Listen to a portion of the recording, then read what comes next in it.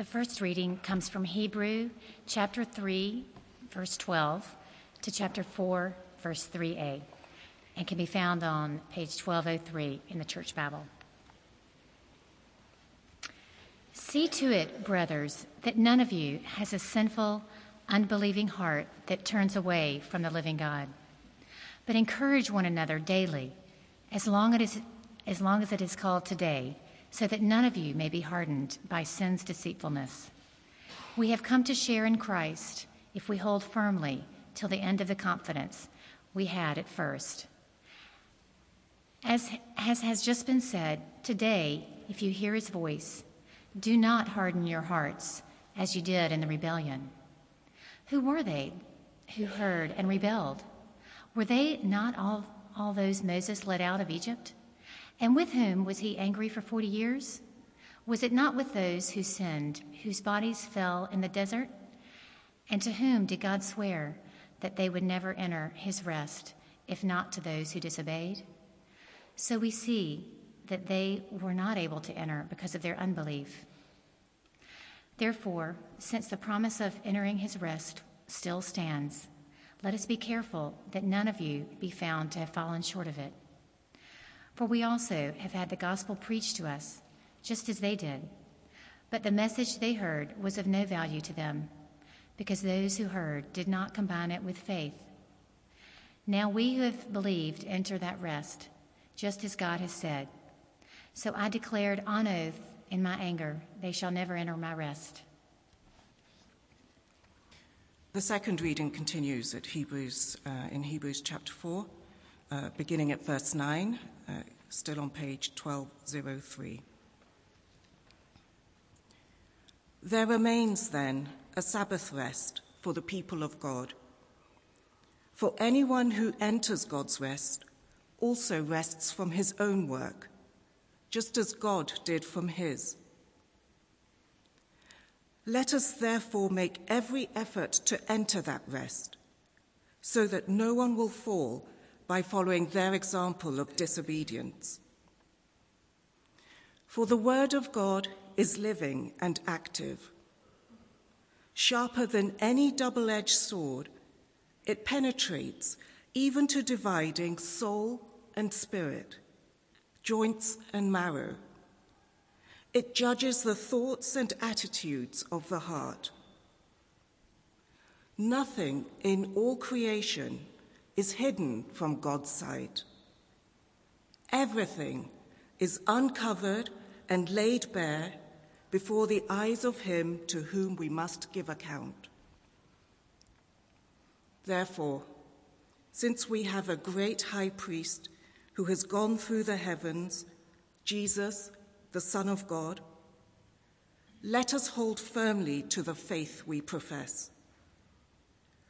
For we do not have a high priest who is unable to sympathize with our weaknesses, but we have one who has been tempted in every way, just as we are, yet was without sin.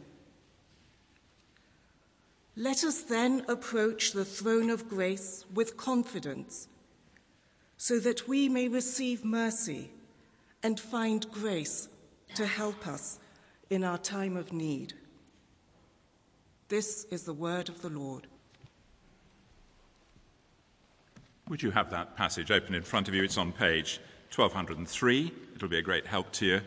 I should have mentioned John Ash, our curate, is at St Matthew's, Bayswater this morning, the church of our former curate, Will Coleridge, so he's not slacking.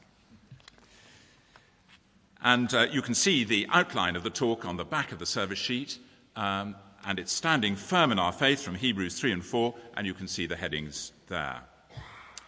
Have you ever been tempted to give up on God?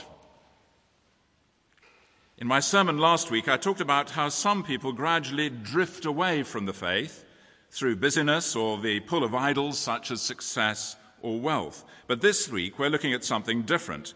We're looking at what the Bible calls unbelief, where someone deliberately and intentionally turns their back on God.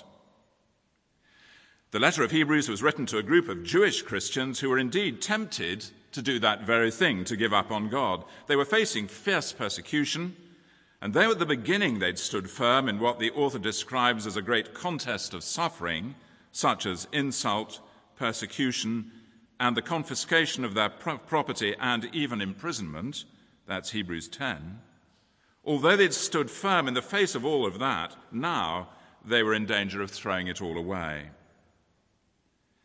Unbelief can be triggered by a number of things. It can happen when we face difficulties, such as financial pressures, when the comfortable life someone had expected is taken away by fraudulent mis-selling.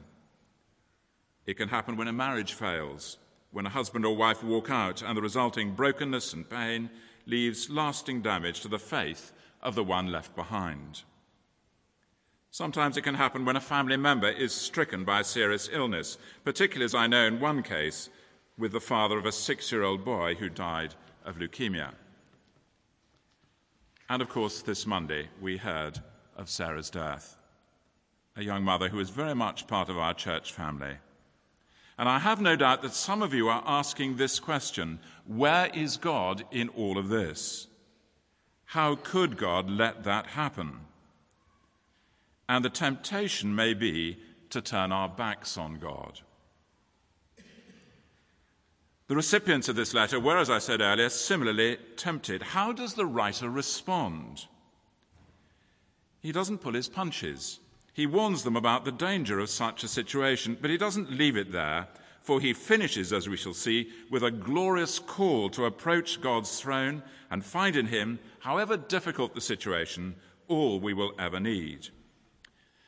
So turning to chapter 3, note how it begins. Look at the first verse. Therefore, holy brothers, who share in the heavenly calling, fix your thoughts on Jesus, the apostle and high priest whom we confess. And the writer starts with the word therefore. Therefore, in view of all he's just taught about the victory of Jesus over death and sin, in view of all that, he says, fix your thoughts on Jesus. It's how he started the letter, with a reminder of Jesus in all his majesty, and it's how he continues all the way through. However tough your life may be, whatever difficulties you face today, don't dwell on them, but fix your thoughts on Jesus. That will put things into perspective. And having encouraged them to do that, the writer moves on to my first point, and it's the warning. Look at verse 7 of chapter 3. So as the Holy Spirit says, today if you hear his voice, do not harden your hearts, as you did in the rebellion during the time of testing in the desert, where your fathers tested and tried me, and for 40 years saw what I did. That is why I was angry with that generation, and I said, their hearts are always going astray. They have not known my ways. So I declared on oath in my anger, they shall never enter my rest. Now, the writer here refers to an Old Testament story with which the Jewish believers would have been very familiar, and he uses this story as a basis for his warning. And you can read about it in more detail in Numbers 13 and 14. Moses sent a small group of men to explore Canaan, the promised land, and they reported back that the land flowed with milk and honey. I'm trying to think of a modern equivalent. I think it probably, for me, would be cheese and wine. But, and there was a but, the inhabitants were powerful, the cities large and fortified. And then the grumbling began. Because of these apparent difficulties, if only we died in Egypt or in this desert, wouldn't it be better for us than to go back to Egypt? Actually, no. Their ingratitude and failure to remember the many miracles God had done for them in rescuing them from a life of slavery under a cruel Pharaoh is truly shocking. How could it be better to go back to Egypt? And two of those sent into Canaan, Joshua and Caleb, responded differently. They begged the people to go forward, to enter the promised land, the land that God had promised them, in spite of these difficulties. The people refused to listen to their wise words. On the contrary, they rebelled against their chosen leaders, Moses and Aaron, and ultimately, of course, rebelled against God himself. And God vowed that as a result of their rebellion and disbelief in his word, not one of them would enter the promised land except Joshua and Caleb. And that is exactly what happened. What a terrible, terrible tragedy. Having reminded them of these events, the writer to the Hebrews now applies it directly to his listeners. Look at verse 12 of chapter 3. See to it, brothers and sisters, that none of you has a sinful, unbelieving heart that turns away from the living God. Do you see the progression? Sin deceives people into thinking they know better than God. God is wrong, they're right. They willfully refuse to believe him. Their hearts become hardened against God. They turn away from him. The deceitfulness of sin is a common experience.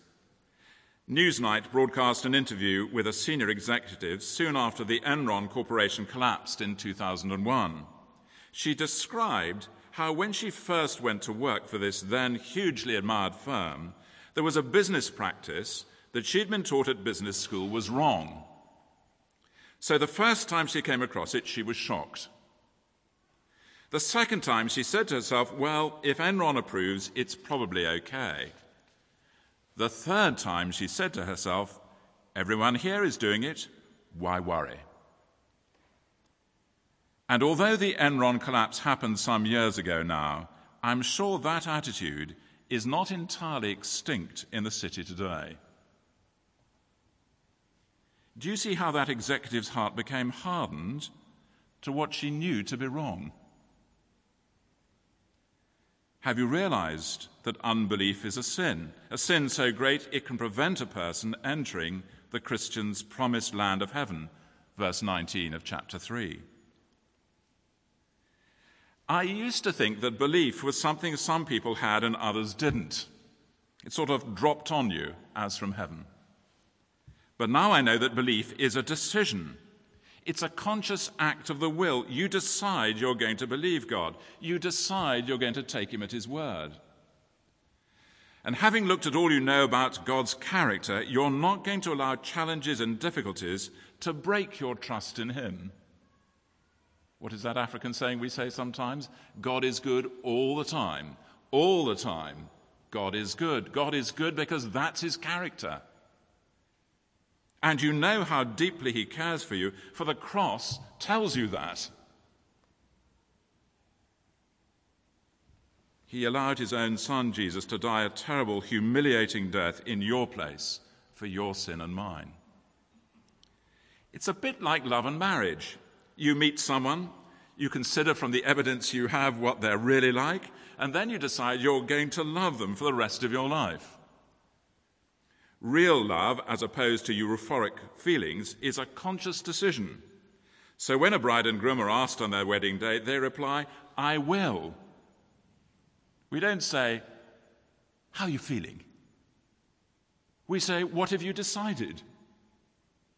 I will take this man to be my husband. I will take this woman to be my wife. And likewise, faith is a conscious decision to believe. Unbelief is the opposite, a settled, firm decision not to believe. The Israelites consciously refused to believe God about the promised land, despite all the evidence they had in the past of his care for them, let alone the daily demonstrations of his power and trustworthiness. All that manna, that provision. Now, at this point, please note, doubt is not the opposite of faith. Shall I say that again? Doubt is not the opposite of faith. Doubt is what you experience when your faith may wobble a bit. And we've all had those moments. To quote Os Guinness, doubt is faith in two minds. I like that. Doubt is faith in two minds. It's not unbelief. Back to the passage. Verse 13, beware of unbelief, that settled, conscious decision, says the writer to his listeners. And because we're all vulnerable, he adds, encourage one another daily, as long as it's called today, so that none of you may be hardened by sin's deceitfulness. It's really good to have 2 or 3 Christian friends with whom we can really be honest if we feel our faith wobble. That's actually what St. Michael's is for. Over the coffee, we can say, how's your faith? Wobbling? I'm going to pray for you. Let's meet next week. Are you facing some insurmountable difficulty? Are you in danger of turning away from God? If you are, take note of the warning in this chapter. It's terribly serious.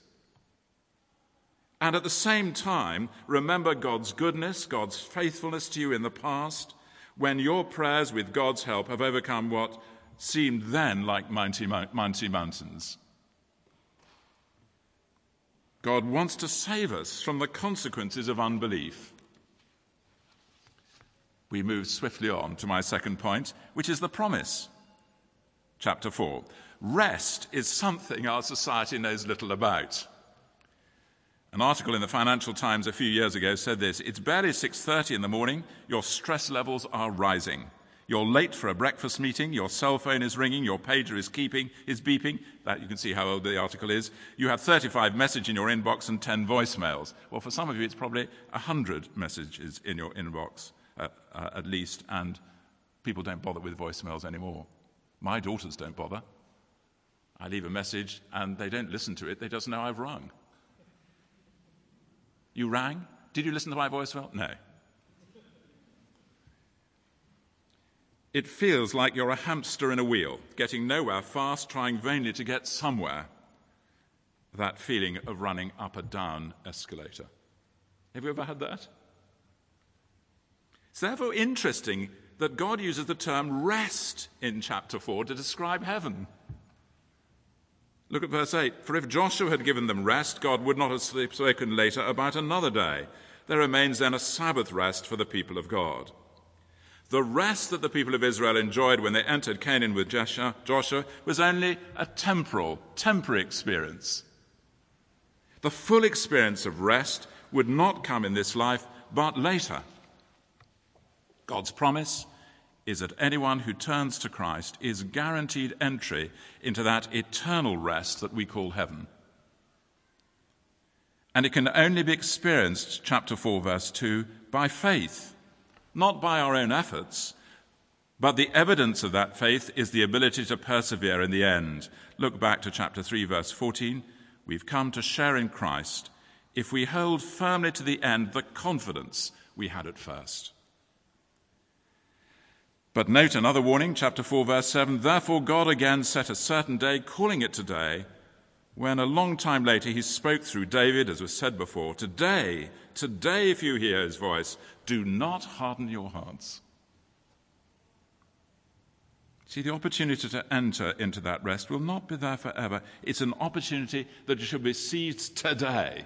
You know, Churchill, action this day. You see, the Christian's ultimate rest is in heaven.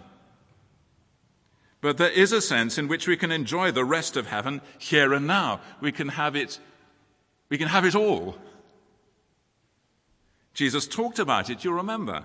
Come to me, all who are weary and burdened, and I will give you rest. Take my yoke upon you, learn from me, for I am gentle and humble in heart, and you will find rest for your souls. For my yoke is easy, my burden is light. Rest for your souls. That is the birthright of every Christian. Christians who are living in that rest are neither frenzied in their activity nor fatigued with doing nothing. They are, to use Gordon MacDonald's phrase, living not as driven people, but as called people. They march to a different drummer. And because of that, they are not thrown by difficulties or even tragedy. They know that even when we do not understand God's ways, we do know that God is good.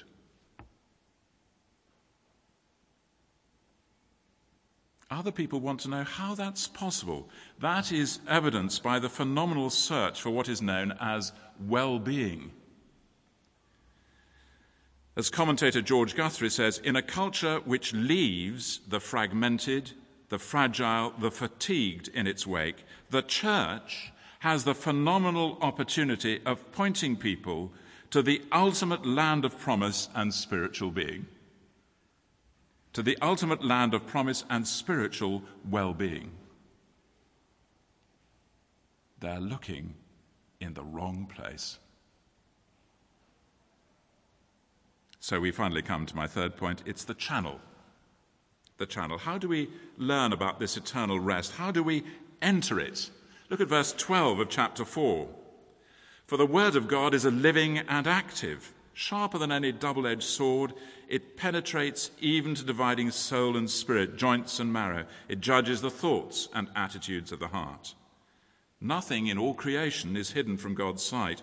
Everything is uncovered and laid bare before the eyes of him to whom we must give account.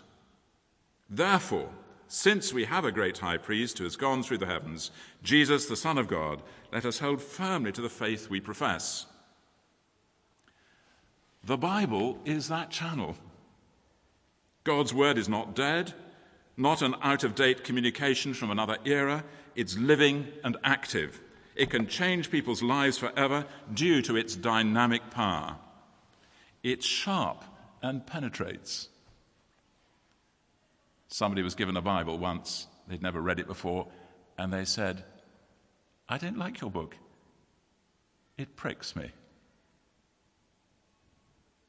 No one can escape its thrust, like a soldier who strikes an opponent with a two-edged sword. The opponent might survive the downward thrust of one blow, but not the upward thrust of the second edge. God's word penetrates to the very depths of a person's heart and soul. We can't hide anything from his searching gaze. Perhaps he's speaking even now. It's therefore vital we have regular exposure to God's word through sermons, personal study, and in small groups. I always smile when someone says, "I can't be there on Sunday, I'm so sorry about that." I say, "It's on the website. Hear the sermon on the website." They look a bit confused. I try and remember to see them next time. "Did you hear it on the website?" You can't escape. You see, the writer knows that his listeners are discouraged because of the persecution they've experienced. Incidentally, we do not face persecution in this country. We face difficulties as Christians, but not persecution with our lives at stake, as many do even now. He knows that they're in danger of slipping in their faith. He knows, too, he's been saying some difficult, even painful things to them, so he exhorts them not to give up, to hold firmly to the faith, verse 14. And the Greek verb, and this is rather lovely, for hold firmly, krateo, has the idea of grasping or clinging on to someone, clinging as desperately as the lame man clung to Peter and John in Acts 3. Isn't that lovely? Hang on. Cling on.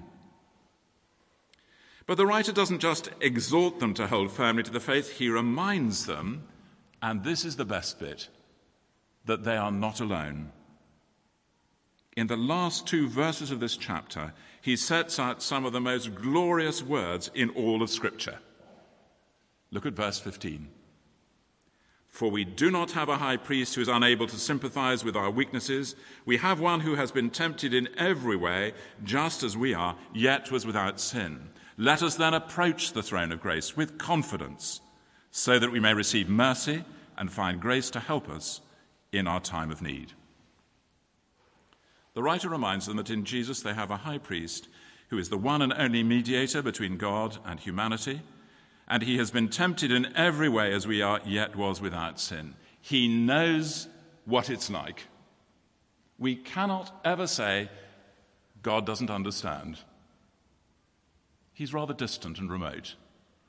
In Jesus, he absolutely understands. He was tempted to doubt God's power. He was tempted to doubt God's word. He was tempted to doubt God's goodness. You can read all about that in his temptations in Matthew 4 or Luke 4.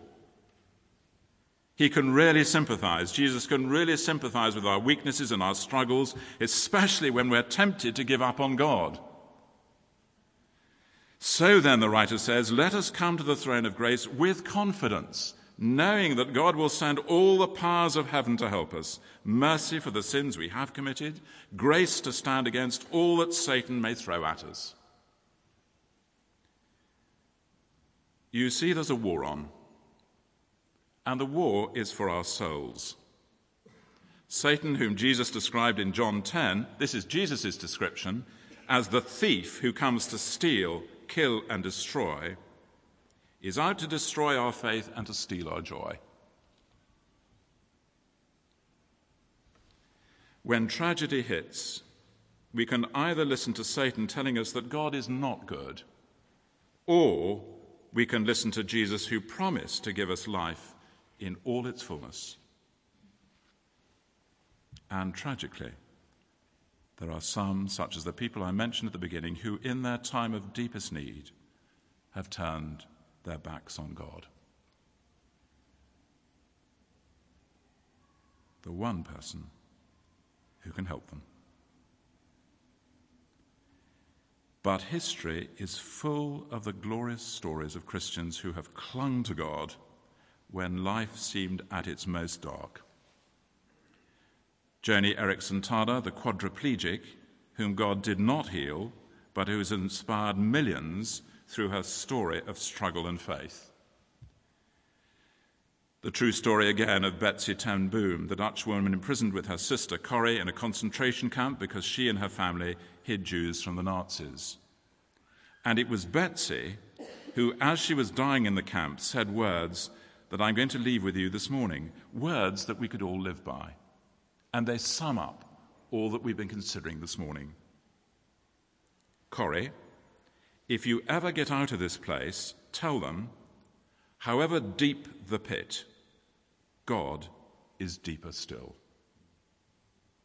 However deep the pit, God is deeper still.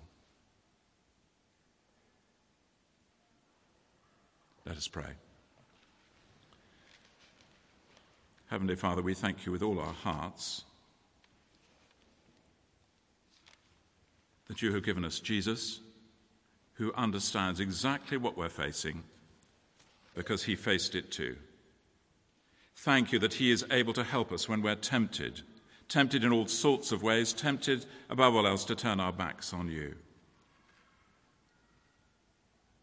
Thank you in moments of suffering, tragedy, sadness, difficulty.